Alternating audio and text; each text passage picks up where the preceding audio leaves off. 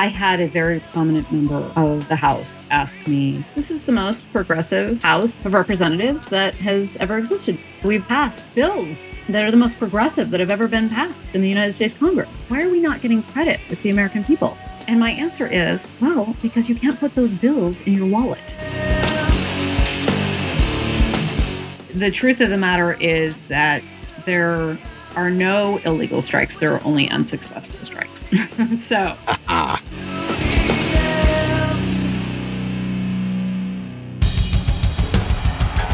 What I have said is that this campaign is not just about electing a president.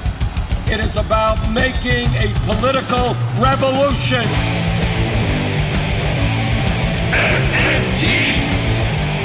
Taking money from our children and borrowing from China. People are dying.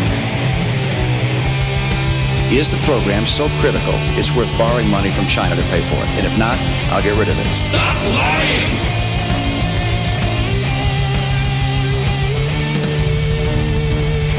I want the truth!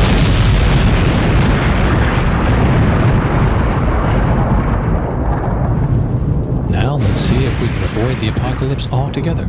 Here's another episode of Macro and Cheese with your host, Steve Grumbine.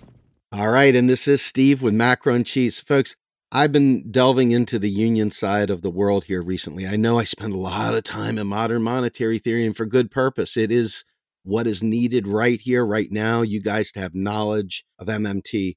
But you really need to understand organizing and understand the world through labor. We keep talking about needing a labor party and needing labor focus. And so I'm bringing labor to you, folks. Today, I have Sarah Nelson. Sarah Nelson has served as the international president of the Association of Flight Attendants, CWA AFL-CIO, since 2014. She is currently serving her second four-year term. She first became a union member in 1996 when she was hired as a flight attendant at United Airlines, and today she represents nearly 50,000 of aviation's first responders at 17 airlines. The New York Times called her America's most powerful flight attendant for her role in helping end the 35-day government shutdown, and InStyle magazine placed her on their 2019 Top 50 Badass Women list. What an intro. Welcome to the show, Sarah. Thank you so much for joining me. Thank you, Steve. I'm really happy to be here. Great.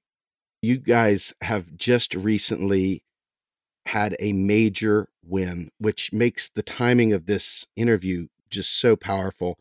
Part of the COVID relief stimulus package was, in fact, the payroll support of $15 billion for the airlines. Tell me about that. Tell me about how that went down. Okay, well, first and foremost, I'm just going to say that I haven't had a chance really to sleep yet, so forgive me. Forgiven. But, this was emergency relief. We should have had a much bigger recovery package. And what I have to do is reach back to March when all of the sudden we had community spread. I mean, in our role as flight attendants, we had been on the front lines of coronavirus from its first days, which is a year ago, last December, because we fly to every corner of the earth normally. And so we were dealing with it in our workplace, and like we would with any other epidemic, where we get the most recent information about it. We start with extra efforts on hand washing and hand sanitization, and also changing some of our service procedures, having the proper PPE on board. You can do that when it's contained in a specific market, a specific area. And we also started gathering information about the disease and interfacing with the airlines and working on sick leave policies that would be more generous, so we didn't have people coming to work who were sick and getting dinged for that and their reliability at work, which, can lead to discipline. Anyway, we were working on all the things that we would normally work on that would help transportation stop the spread of communicable disease at transportation's door. That's normally what we would do. And what did we have? We had a government that was denying that the disease existed, or doing more to try to have us hate our neighbors. And so there wasn't the proper response. And before you know it, we had community spread in the United States, and everything came crashing down all at once. So to give you an example, on February 14th, Delta Airlines was celebrating giving out profit sharing checks, some of the biggest profit sharing checks they'd ever given to employees because they'd never made so much money. United Airlines was announcing opening a huge training facility. All the airlines were planning to hire over 100,000 people this year. American Airlines CEO said the airlines are never going to lose money again. In the previous 6 years, the airlines had handed out, just the top 4 airlines alone had handed out $14 billion in stock buybacks to the shareholders. So that's where we were. And 1 month later, demand had dropped down to just 3%, 97% down from the year earlier. And it was so bad that the airlines run on a huge cash business. It's a 10% margin of profit, actually. So very, very quickly, even though they were doing so well, very quickly, they were in a place where they weren't going to be able to make payroll. A couple of the airlines within a couple of weeks, and some of even the best positioned airlines within several months. So it was really serious. Oh my goodness, yes. And nobody had time to take this in. And if you think about it, all of a sudden on, I can't remember what day of the week it was, but on a Tuesday, people are out partying at bars in San Francisco. And by Thursday, all the bars are closed and they're being told to stay at home. And people did it. Like, you couldn't even imagine that much change would happen in 24 hours in the United States. But this happened overnight. And so Congress actually met the moment, even this divided Congress in an election year that hasn't been able to get anything done. Mitch McConnell on March 21st introduced a bill for $1 trillion of relief that was structured around giving corporations everything they want, including liability shields. The Democrats stuck together, voted that down. And 24 hours later, we had a $2.2 trillion deal that included our payroll support program. So just to rewind a little bit, as these flights were coming down, we've seen crisis before in the airline industry. We're 80% organized.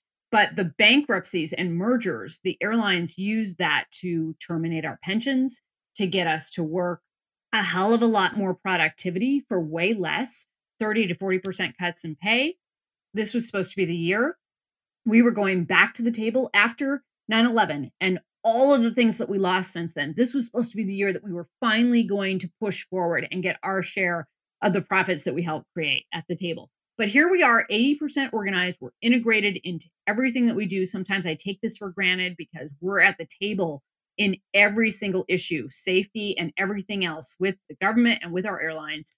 And we had a great friend in Peter DeFazio, chairman of the Transportation and Infrastructure Committee. He's been in Congress for 40 years, but he is steeped in labor and he knows the industry inside and out. And he was there through that crisis in 9/11 too, and how the airlines took that as a crisis opportunity for them to ratchet down the pay and benefits and the promises of a pension and all of those things. So I said to him, I said, listen, I've got a plan, work with some of the policy people from Elizabeth Warren's campaign. We're going to put together a plan that is workers first, truly workers first. And so it was built from the ground up. Instead of having a list of things that labor wants to jam into a larger bill and say, here's the labor protections as though it's a side item. No, we're going to build this from the ground up. So the airlines were asking for $50 billion to get help from the government to do whatever they needed to do to keep the airlines afloat. They always will rationalize, well, we've got to cut staff because it's for the long-term benefit of the airline. And anyone, if we don't do that, I've heard all this shit before. So we're in the middle of the biggest crisis in over 100 years. And we said, no, what we're going to do is make this a workers first package. It's going to be a payroll pass-through. So all the money that comes from the government has to only go to paying workers pay and benefits. The airlines cannot furlough or lay anyone off. They cannot cut hourly rates of pay. And we're going to cap the things that are usually really bad about corporate bailouts. So we're going to put a cap on executive compensation and a ban on stock buybacks and dividends. And we had a list of other things too. We had union neutrality. We had seats on board. We had some other things that we didn't get in the final negotiations. But what Peter DeFazio, chairman of the Transportation and Infrastructure Committee, did was he said to the airlines, I'm not talking to you. I'm not advocating for your relief until you talk to the unions. And so we had that kind of power. And we had a little negotiations, very quick negotiations, but a little negotiations outside of the whole legislative process, where I said to the airlines, listen, the public hates you. You've been squeezing them into these seats. You've been charging all these fees. They can't stand you. They don't want to do anything for you. But if we focus this on the workers and on jobs, you might have a shot. So we actually got them to come to our side. So now we had labor and the industry working together. Majestic. Asked to Congress. And so it was the last item on the table in March, the very last item on the table. And at 8 a.m, after McConnell and Schumer had already announced that Congress had a deal, we were still haggling over getting this payroll support because people like Senator Pat Toomey didn't want this to be focused on the worker, wanted it to be a corporate giveaway, right?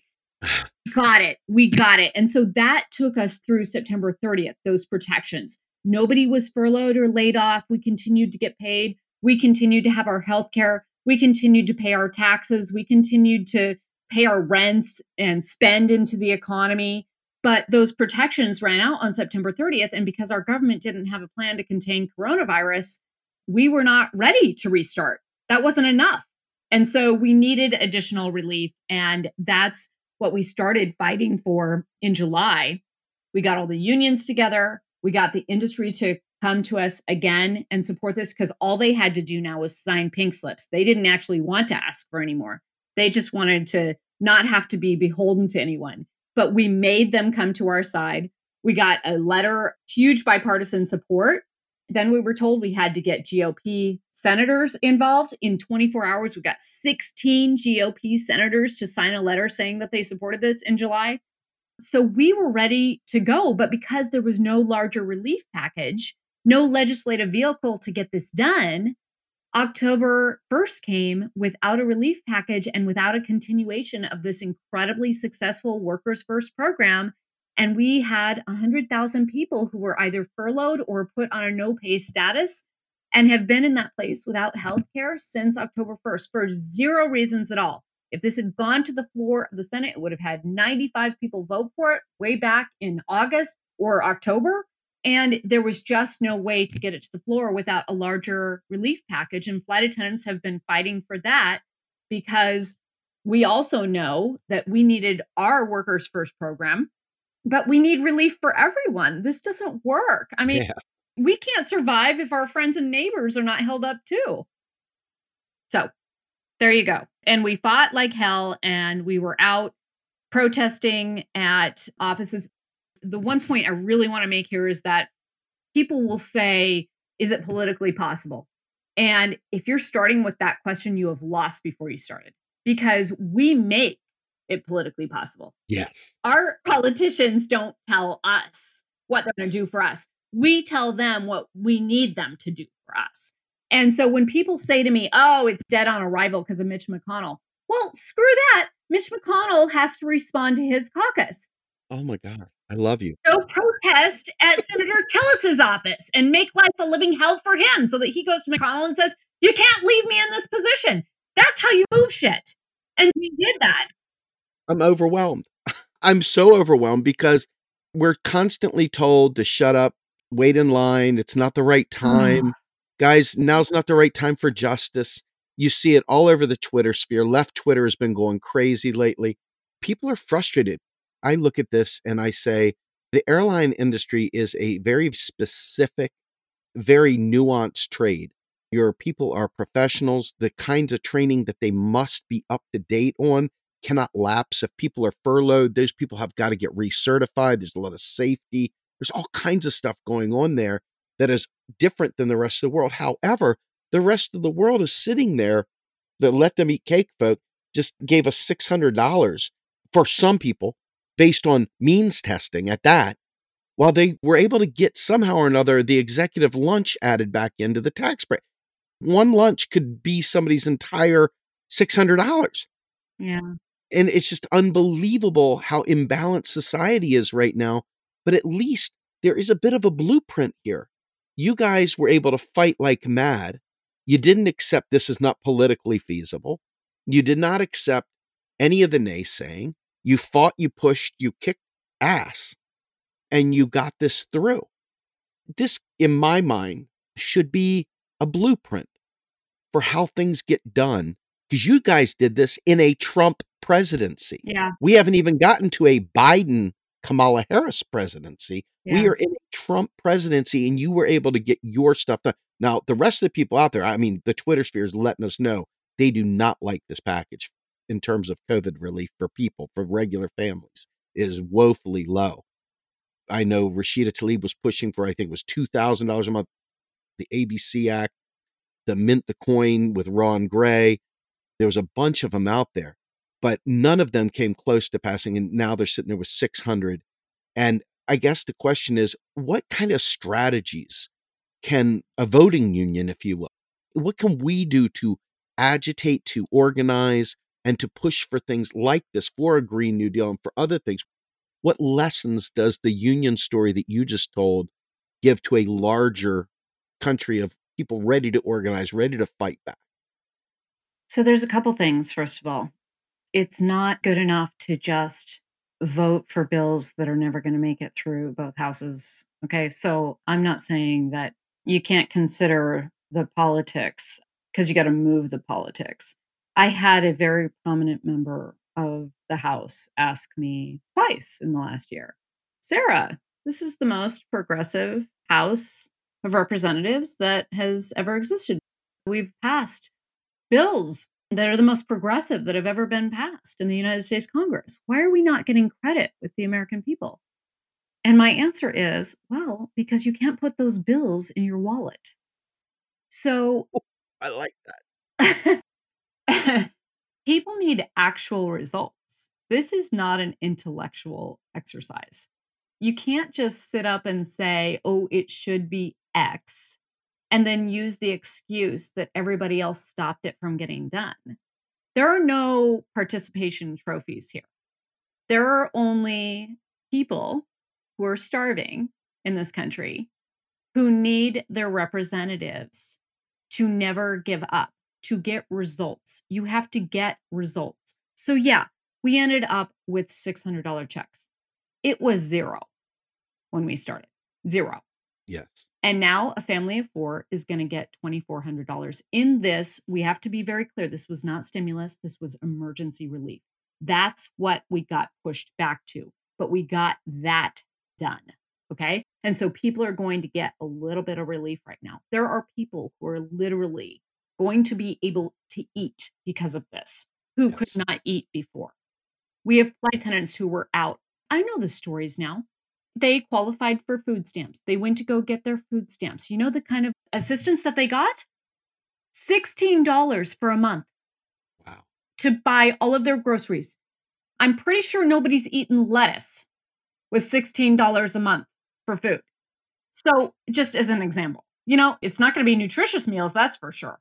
I remember what that was like when I was trying to rub two nickels together and make everything work. I remember how that top ramen tasted every day. That's where I was getting ready to go. So anyway, there's that. But also the other thing that's really important for people to take from the story that I just told, that a lot of people will gloss over, is that because we're organized and our battle was in the workplace, like, we need to hear that. We had a battle with the airlines before this legislative process. We brought them with us. We brought capital to the demands. Okay? So if we are organizing in our workplaces and we are exercising our power through our unions, this is not a self-selecting organization where you're marching in the streets at night and then you're going back to work during the day and everything continues and there's no disruption to capital. This is organizing in the workplace and saying capital is going to be disrupted if you don't work with us. So bringing our airlines to this political process was what made all the difference. And that's only possible if we organize in mass numbers and build that kind of power in the workplace, because that is the only thing that is going to move people, is if you actually move capital. Joe Burns, when I talked to him, said, I believe it was only 6% of the private sector is unionized. Mm-hmm. And then I think he said 33% of the public sector. 12%. 12%. I keep saying 33. I'm glad you corrected me. It's a very low number. These huge amounts of legislation have been passed to really union bust and block the ability to do some of the most important union activities that allowed labor to have some sort of an equal position in the battles. What is the state of unions in your mind right now, and how can we fix that? Well, I mean, unions have been under total assault. So it's not a mistake that we're down to 6% in the private sector of unions. That's been a persistent campaign against unions and against working people gaining the power to be able to negotiate. So it's been a persistent attack, starting with Taft-Hartley, rolling back our rights and making space for right to work states and right to work for less, as we say, and rolling back, safety protections at work. I mean, the fact of the matter is that, we can have all these whistleblower protections under OSHA and all these OSHA standards. If you don't have a union to back up the workers in contacting OSHA and making a complaint, forget it, because the corporations are just going to wait you out in the meantime. And then you've got to fight that out on your own. It's not going to happen. And they know it. So unions require everything to work. First of all, to get the laws that favor workers, but then also to be able to enforce that in the workspace. So there has been a persistent attack to deny people, regular people, a say in this political process.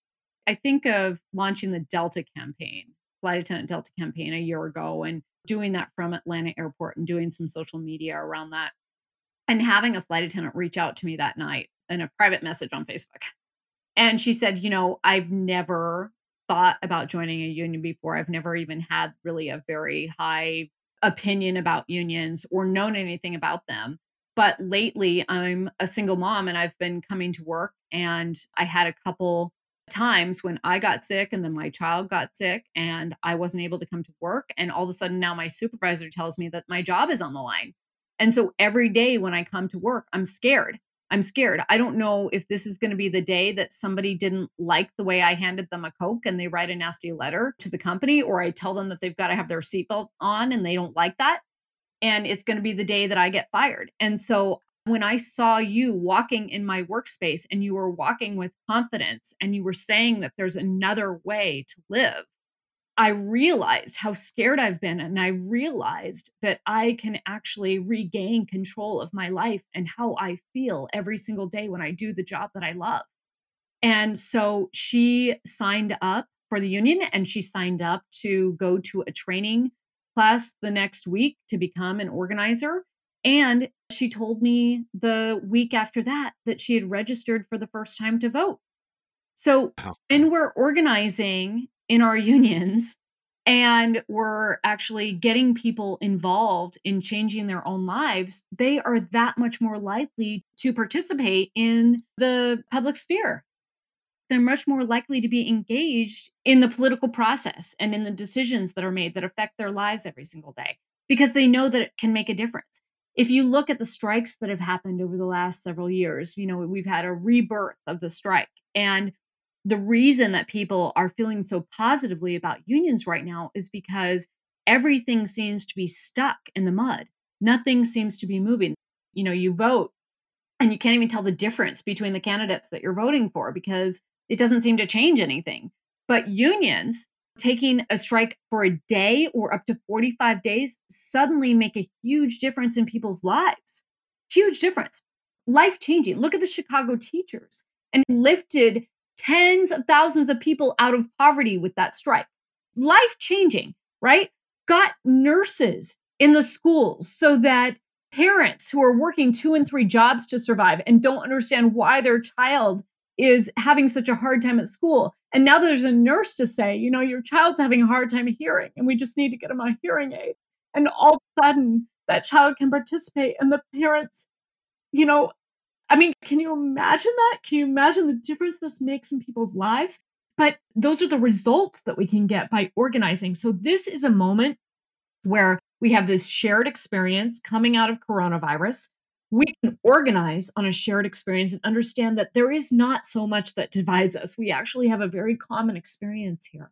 And the truth is that it's very stark. The trillionaires, they're about to be trillionaires, right? Yeah. The average people who can't survive on one job.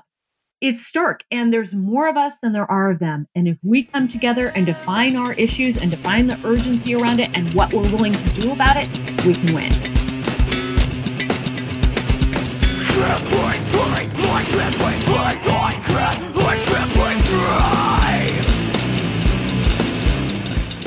You are listening to Macro and Cheese, a podcast brought to you by Real Progressives, a nonprofit organization dedicated to teaching the masses about MMT, or modern monetary theory. Please help our efforts and become a monthly donor at PayPal or Patreon. Like and follow our pages on Facebook and YouTube, and follow us on Periscope, Twitter, and Instagram.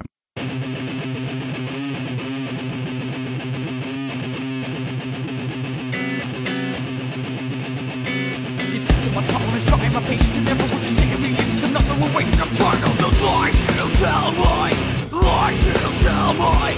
It's also my tolerance, trying my patience, and never want to see me. It's another way, and I'm tired of the lies you tell me. Lies you tell me. You just made me think back to when Mitt Romney was running for president. He was walking around his big convention. He was talking to everybody about what the gloriousness of working 3 jobs were. Like somehow or another, that was this really good thing. It was the American way. And it's absolutely the grossest thing ever. I have a child with special needs. So every day I'm working from home. I've got kids that are going to cyber school. All this is very privileged even now because there's a lot of people that don't have that. And I think to myself, my goodness, they have underfunded special needs care. They've underfunded all this stuff. And I watch as his life is directly impacted from this whole lack of power, this lack of spending, if you will, and resources and so forth. And so much of what you're talking about, the organizing the space, getting power and all that stuff, there's a part of that that has to have an understanding of how to fund these initiatives, because otherwise you're constrained by a false scarcity idea that prevents us all from dreaming a better dream, from being able to see the possibilities. It stops because of the power of the purse, that lack of funding, that lack of vision that comes from seeing scarce resources. And I guess the tie-in here that I want to bring out of this is that being an MMT guy, modern monetary theory guy, for those who don't know what MMT is, I watch your videos and I noticed this very strategic placement of a very good book by a friend of ours, Stephanie Kelton, who is just a brilliant economist. For those of you who don't know, it's The Deficit Myth. And I've noticed that you've put that out there. And that to me tells me a lot about who you are. And I'm watching you fight for workers' rights, but you also have an inherent knowledge now of how federal finance works to go with that. Tell me about your MMT experience. I mean, I am very lucky to know Stephanie Kelton and was introduced first to Stephanie by Andres Bernal, who I met at a Green New Deal town hall that Chris Hayes had scheduled with AOC. And it wasn't very long that we were all having dinner together, talking about MMT and talking about a jobs guarantee. And then, I got to thank Bernie Sanders because Bernie appointed Stephanie and Derek Hamilton self to the Biden-Sanders Unity Task Force for the Economy. So we got to actually work on policy together too. And you're right. Everybody needs to buy The Deficit Myth. It is required reading, but also actually I would recommend downloading it on Audible because Stephanie reads the book. Yes. Get all the little nuance with her voice with it. And it just makes it so much better. Yes. But this is the lie that has had us fighting with each other and believing that we have to carve up a pie in this country. And there's only so much for so many people. It's the lie that gets generations fighting against each other. And the lie that politicians tell that your parents are going to take everything. There's going to be nothing left for you. And so we've got to get rid of the promises that we made to the last generation because the next generation is not going to be able to live when really it's just about funneling more money into tax cuts for the rich. So none of that really matters. And taxing the rich doesn't even matter. You don't have to actually fund the priorities that you set by the federal government by collecting taxes before you actually allocate this money and resources to doing the good that's going to help. And that is something that should be abundantly clear through coronavirus too. This exposes the deficit myth. I mean, the truth is that Congress, for once, for real people, allocated $2.2 trillion in March and just allocated another $908 billion. If you add in the omnibus, it was a total of $2.4 trillion that Congress allocated last night. They did not have to stop and take time and collect taxes from people in order to allocate that money. And the deficit that they like to talk about, like Rand Paul actually was going crazy about MMT on the Senate floor last night. That was a joy to listen to. The deficit that they like to talk about literally is a myth, because the federal deficit creates a surplus for the people. And the only thing that we have to talk about and be concerned about is inflation. So we are in no place where we have to be concerned about the economy by investing in people. And of course, we see this very starkly when there's military spending, when there's tax cuts for the rich. There's no discussion about the deficit. In 2005, when Bush failed at privatizing Social Security, that is when the attack on defined benefit pensions really took a turn. And that is when we were fighting to try to save our pension at United Airlines. But when they couldn't get their hands on that money with Social Security, they said, the pension plans. Now there's a place where we can steal from. And that's when it all really went downhill with pensions. But it's just a capitalist game to try to funnel more money and control to a few people at the expense of the rest of us. And we have to call it out. And it's just like in any union campaign when you are working in the workplace to try to get a strike vote because you're at the table in contract bargaining. And the company says, they can only pay so much for your contract, And then all of a sudden you take a strike vote and it's 99% and you have a credible strike threat. And maybe you even have to strike for a few days. And all of a sudden they find this money that they had nowhere before, right? Yep. And so, is there a place where you can carry that too far and the company really can't afford it? Sure, yeah, there's a limit, just like on everything. But it's not the limit that they said it was. And we called their bluff and we made them actually give us our fair share. And so that's what we're talking about. To me, this is a really important intersection that I want to take a few minutes to suss out. I'm almost exclusively MMT, and the things that I talk about are typically the federal job guarantee, breaking down the definition of whatever we can dream about, we can fund it. And the idea of it being the resources, not the pieces of paper, the digits in a keyboard that are really the issue here, right? Mm-hmm. And you look at something like a Medicare for All and you realize that it's not the money. Do we have enough doctors? Do we have enough gurneys? Do we have enough hospital beds? Whatever. That's the real resources that are going to drive quote unquote inflation or deflation or whatever. And so the question becomes, when you write these bills, it's not just enough to put the money at it. We've got to plan for the real resource. How do we resources it, as AOC says? How do we resource this bill? I'm interested because you're very right. You look at the crazy profits of many of these capitalists, and particularly these executives, and the way they frame their business models for stock buybacks, and they're making out like bandits. The workers, however, are living off of pennies on the dollar of the value they create. And I don't want to go too far into Marx here, but there's a little bit of that surplus value concept going on, obviously, that I think is worth noting. How do you take this MMT message and this concept with unions and map out a strategy for bringing the two together to really bring about change for not just the airlines, but for all of us?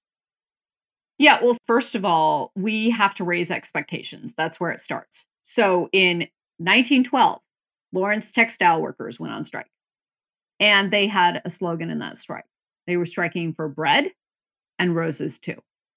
And, that's a metaphor for not only having the money to be able to provide for ourselves, to be able to eat, but it's not just about existing.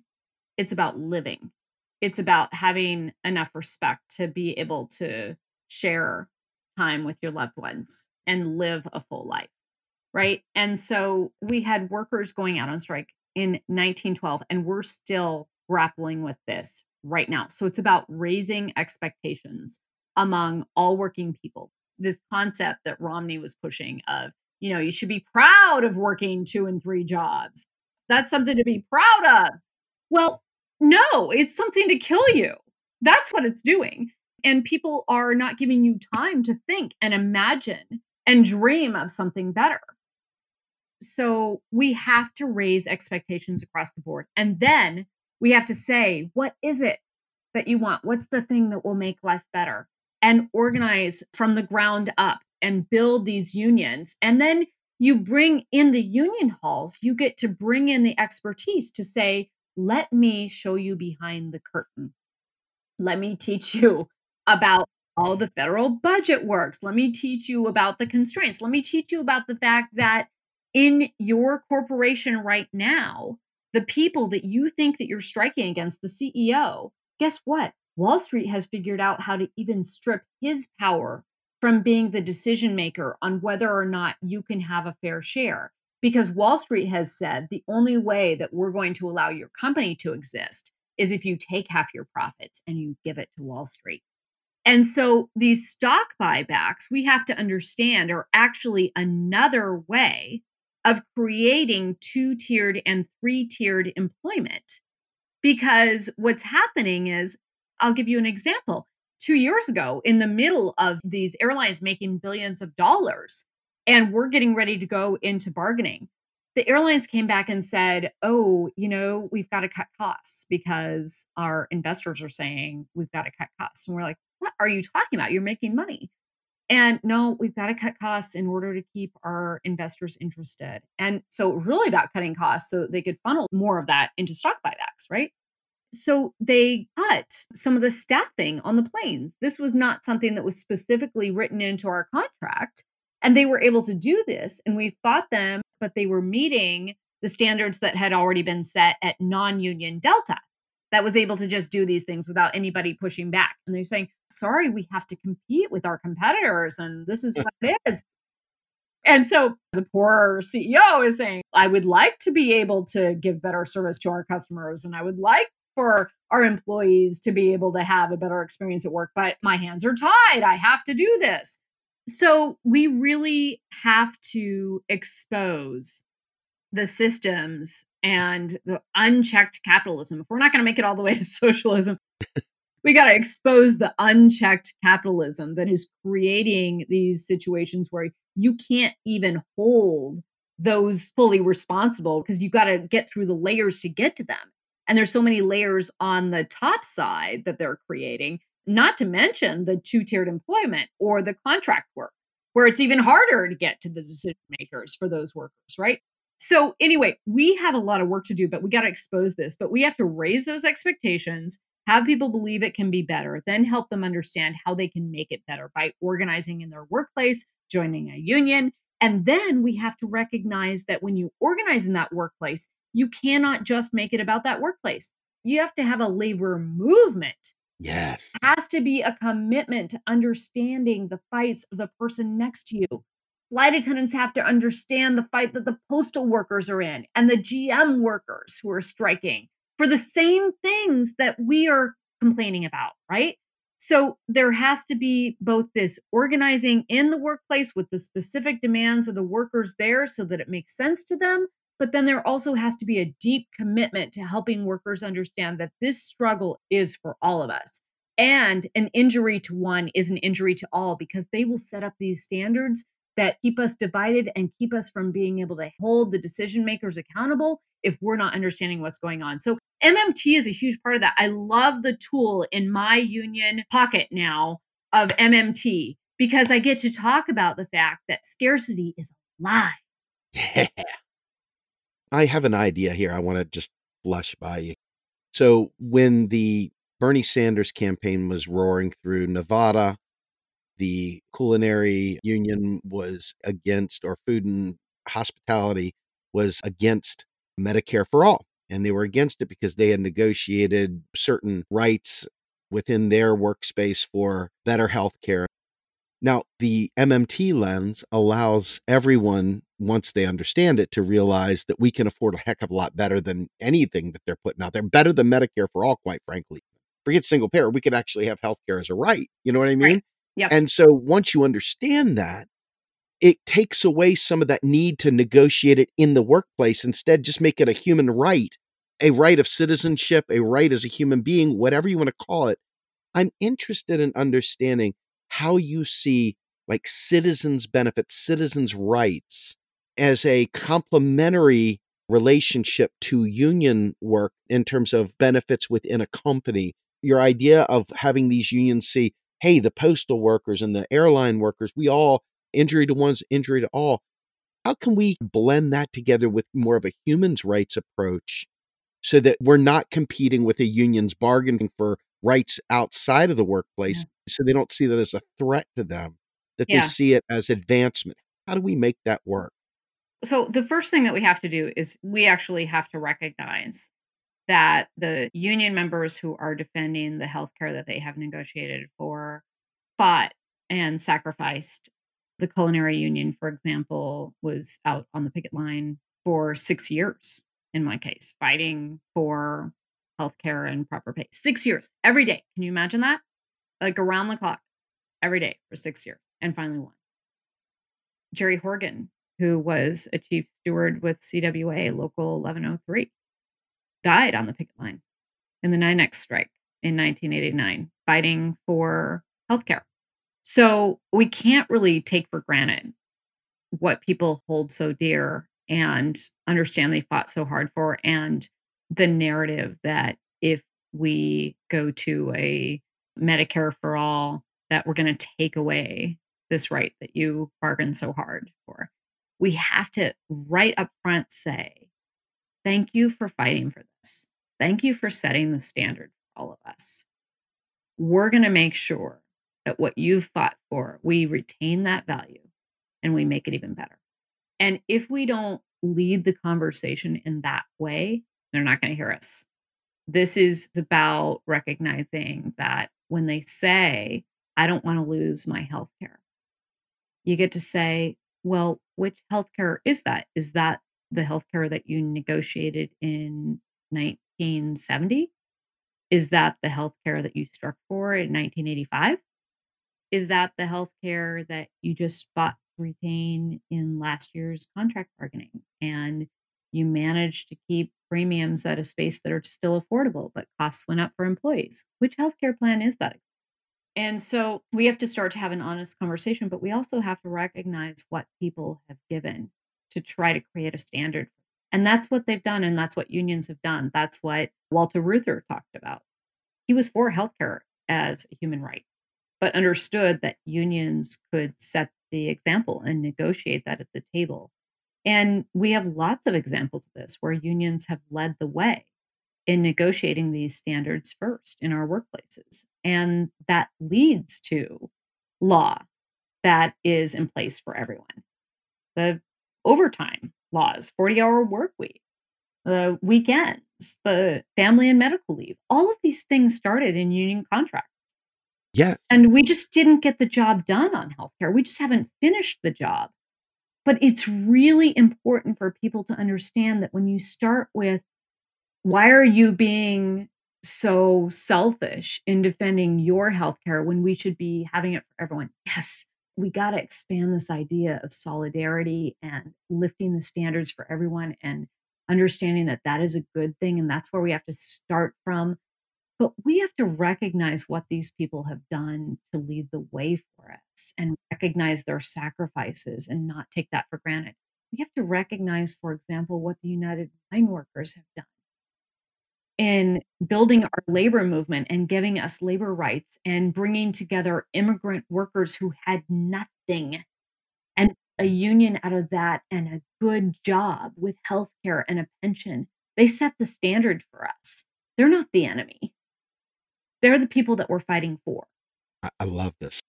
It brings me to the next question. That is the federal job guarantee. It's a key part of what was the Green New Deal. and the just transition and so forth. The idea of the job guarantee was to serve as a superior counter-cyclical automatic stabilizer, number one.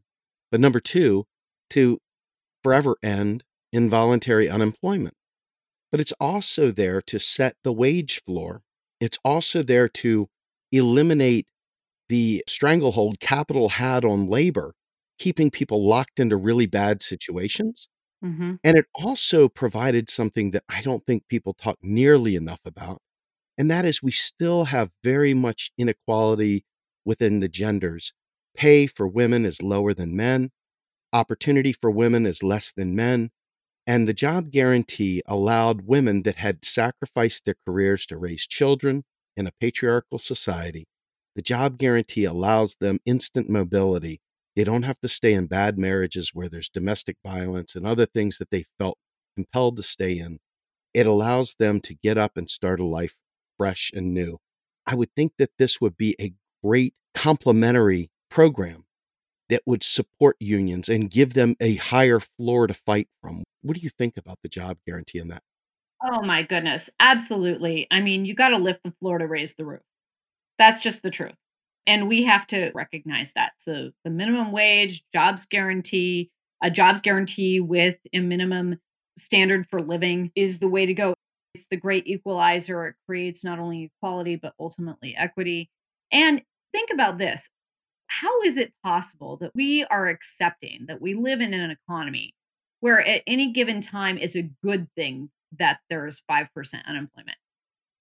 We are sentencing people to a life of lost wages, one, but also lost identity. People identify with who they are, with what they do very often. And if we're saying it's okay that at any given time in our society, 5% of people who want to work cannot get a job, we are saying that it's okay to leave people in turmoil like that. It is mean-spirited. It's backwards, and it's not good for unions. If you want to talk about then the converse of that, having this automatic stabilizer of a federal jobs guarantee that has a minimum standard for that work, for safety at work, for the pay that you're going to bring home, for the benefits that you can count on if you're doing that work. And you're right that you can pick up and be in that jobs market, whether you took time out to be a mother or a caregiver. You didn't sacrifice your ability to participate in the economy with your work just because you took this time in your life to care for someone else in our society who needed that care, whether that's child or elderly or someone who is sick. These are basic standards. These are the basic tenets of unionism. An injury to one is an injury to all. That we all do better when we all do better. That a rising tide lifts all boats. I mean, all of this. And it raises expectations like I was talking about before. The very first thing that unions grapple with is actually getting people to believe that they can raise expectations for themselves. Organizers will tell you that is the hardest part of their job, is just getting someone to believe that they can expect more. So I am all in for a jobs guarantee. This is great that we're talking about this. I want more people talking about this because the truth of the matter is that I can argue on a policy side for a federal jobs guarantee all I want. If you go out into the public today, out on the street, and you ask somebody, what is a federal jobs guarantee? I promise you we'll be able to tell you what it is. And in order to demand something, you have to understand what it is. And we have to do a lot more talking about what's possible. It's funny. I used to be local CWA 2222. I was a strike captain at Verizon. Actually, it was Bell Atlantic at the time. And one of the things that jumped out at me was that when we were on strike, we all had to find work. You only got a very small stipend for strike duty. And how do you pay your bills? As a cable splicer, I was able to work some overtime and pocket some money in preparation, but it wasn't nearly enough. So all of us had to get part-time jobs. Some of us were delivering pizzas. Some of us were doing various things. I wonder, and believe me, I've never thought of this, and this is a moment that may come out wrong. I wonder how a federal job guarantee might work during a work stoppage for people. I wonder if they would put a poison pill in there to prevent people from jumping on the job guarantee during strike actions. I wonder what the opportunity there is in terms of, as people try to make some decisions for their lives, whether or not there could be a countervailing force to prevent capital from strong arming people back to the workforce. Yeah, for sure. And if we actually all commit to a jobs guarantee too, you also have to support the right to strike, because Yeah. a federal jobs guarantee is about federal jobs, but that doesn't mean that private industry is going away. So you have to have a way for workers to hold private industry accountable to the federal standards, right? So you've got to have that right to strike. Otherwise, all of this falls apart. This is not something that's going to stand up on its own. It's going to have to require that labor continues to have that powerful seat at the table. And the only way that labor has that powerful seat at the table is to be able to exercise, or at least credibly threaten, our willingness to withhold our labor, to stop everything. What are some of the barriers to striking? Because obviously laws have been hacking away at labor's power.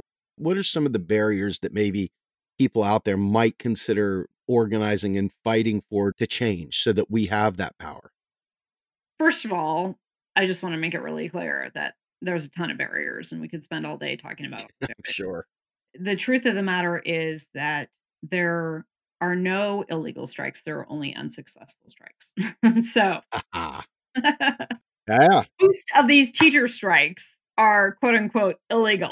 But the teachers generated so much power by being willing to withhold their labor and building community support for the strike, understanding that in many cases they're bargaining for the common good, they're bargaining for the good of the public, right? That they generated so much power. For example, in West Virginia, they generated so much power that they didn't only get a raise for themselves, they got a raise for all public workers across the state. That's how much power they generated. And this is from a state that said that, they didn't have any more money to give. And they had a governor and a legislature who were totally against unions, right? So the fact of the matter is that today there are laws in place that say that unions' coffers can be drained and union leaders can go to jail.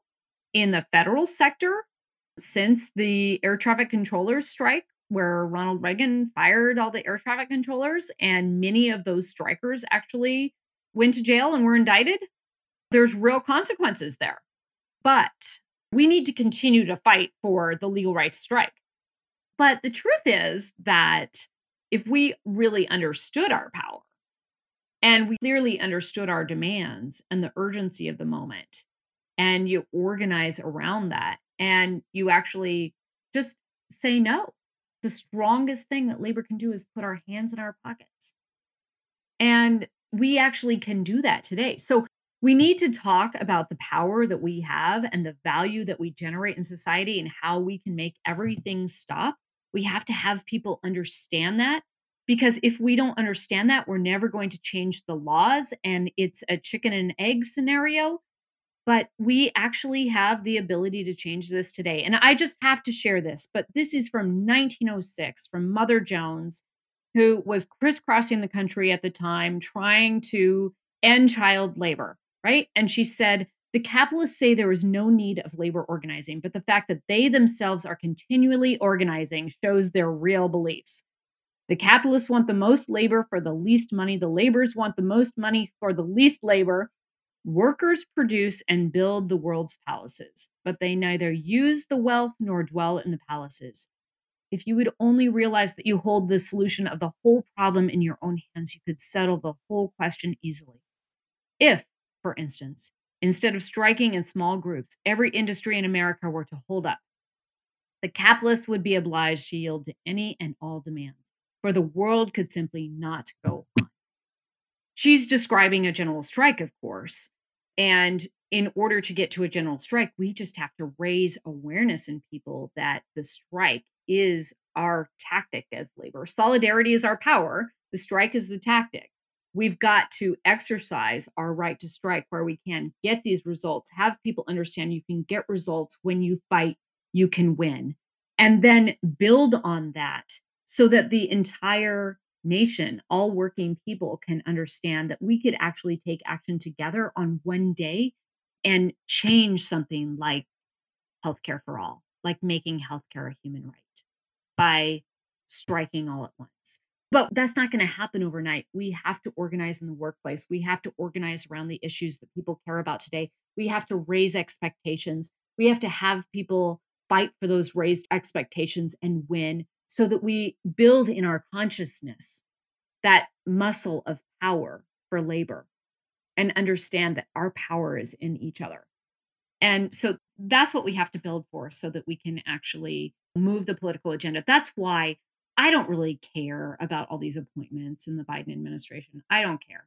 I don't care who was elected. I don't care what the Congress looks like next year. I am interested in building on the win that we just had last night because we fought. Was it everything that it should have been? No. Did we fight for the best template that this country has ever seen for working people, and that can now be used to fight for other people? Yes. We fought and we won. And so tomorrow we're going to keep doing the same thing. And we're going to build the kind of power that makes these representatives have to be responsive to us, rather than asking what these representatives are going to do for us. I absolutely love this interview. Folks, I wanted to start off with this, but I'll end with this. This is our 100th episode of Macro and Cheese. We have had some of the best guests, some of the most important people, some great ideas and great minds come through here. But what a way to end 2020. Just an awful year on so many levels, but with so much hope, with such a great guest in you, Sarah Nelson. Thank you so much for joining us here today. Thank you, Steve. It's been a real pleasure, and I'm super excited to be here for your 100th episode. All right. Well, look, have a wonderful holiday. Merry Christmas, Happy Hanukkah, and all that good stuff. And I hope you have a great 2021. And I really appreciate the time. With that, I'm Steve Grumbine with Macro and Cheese, Sarah Nelson. Thank you all. See you next year. Thank you. Solidarity forever.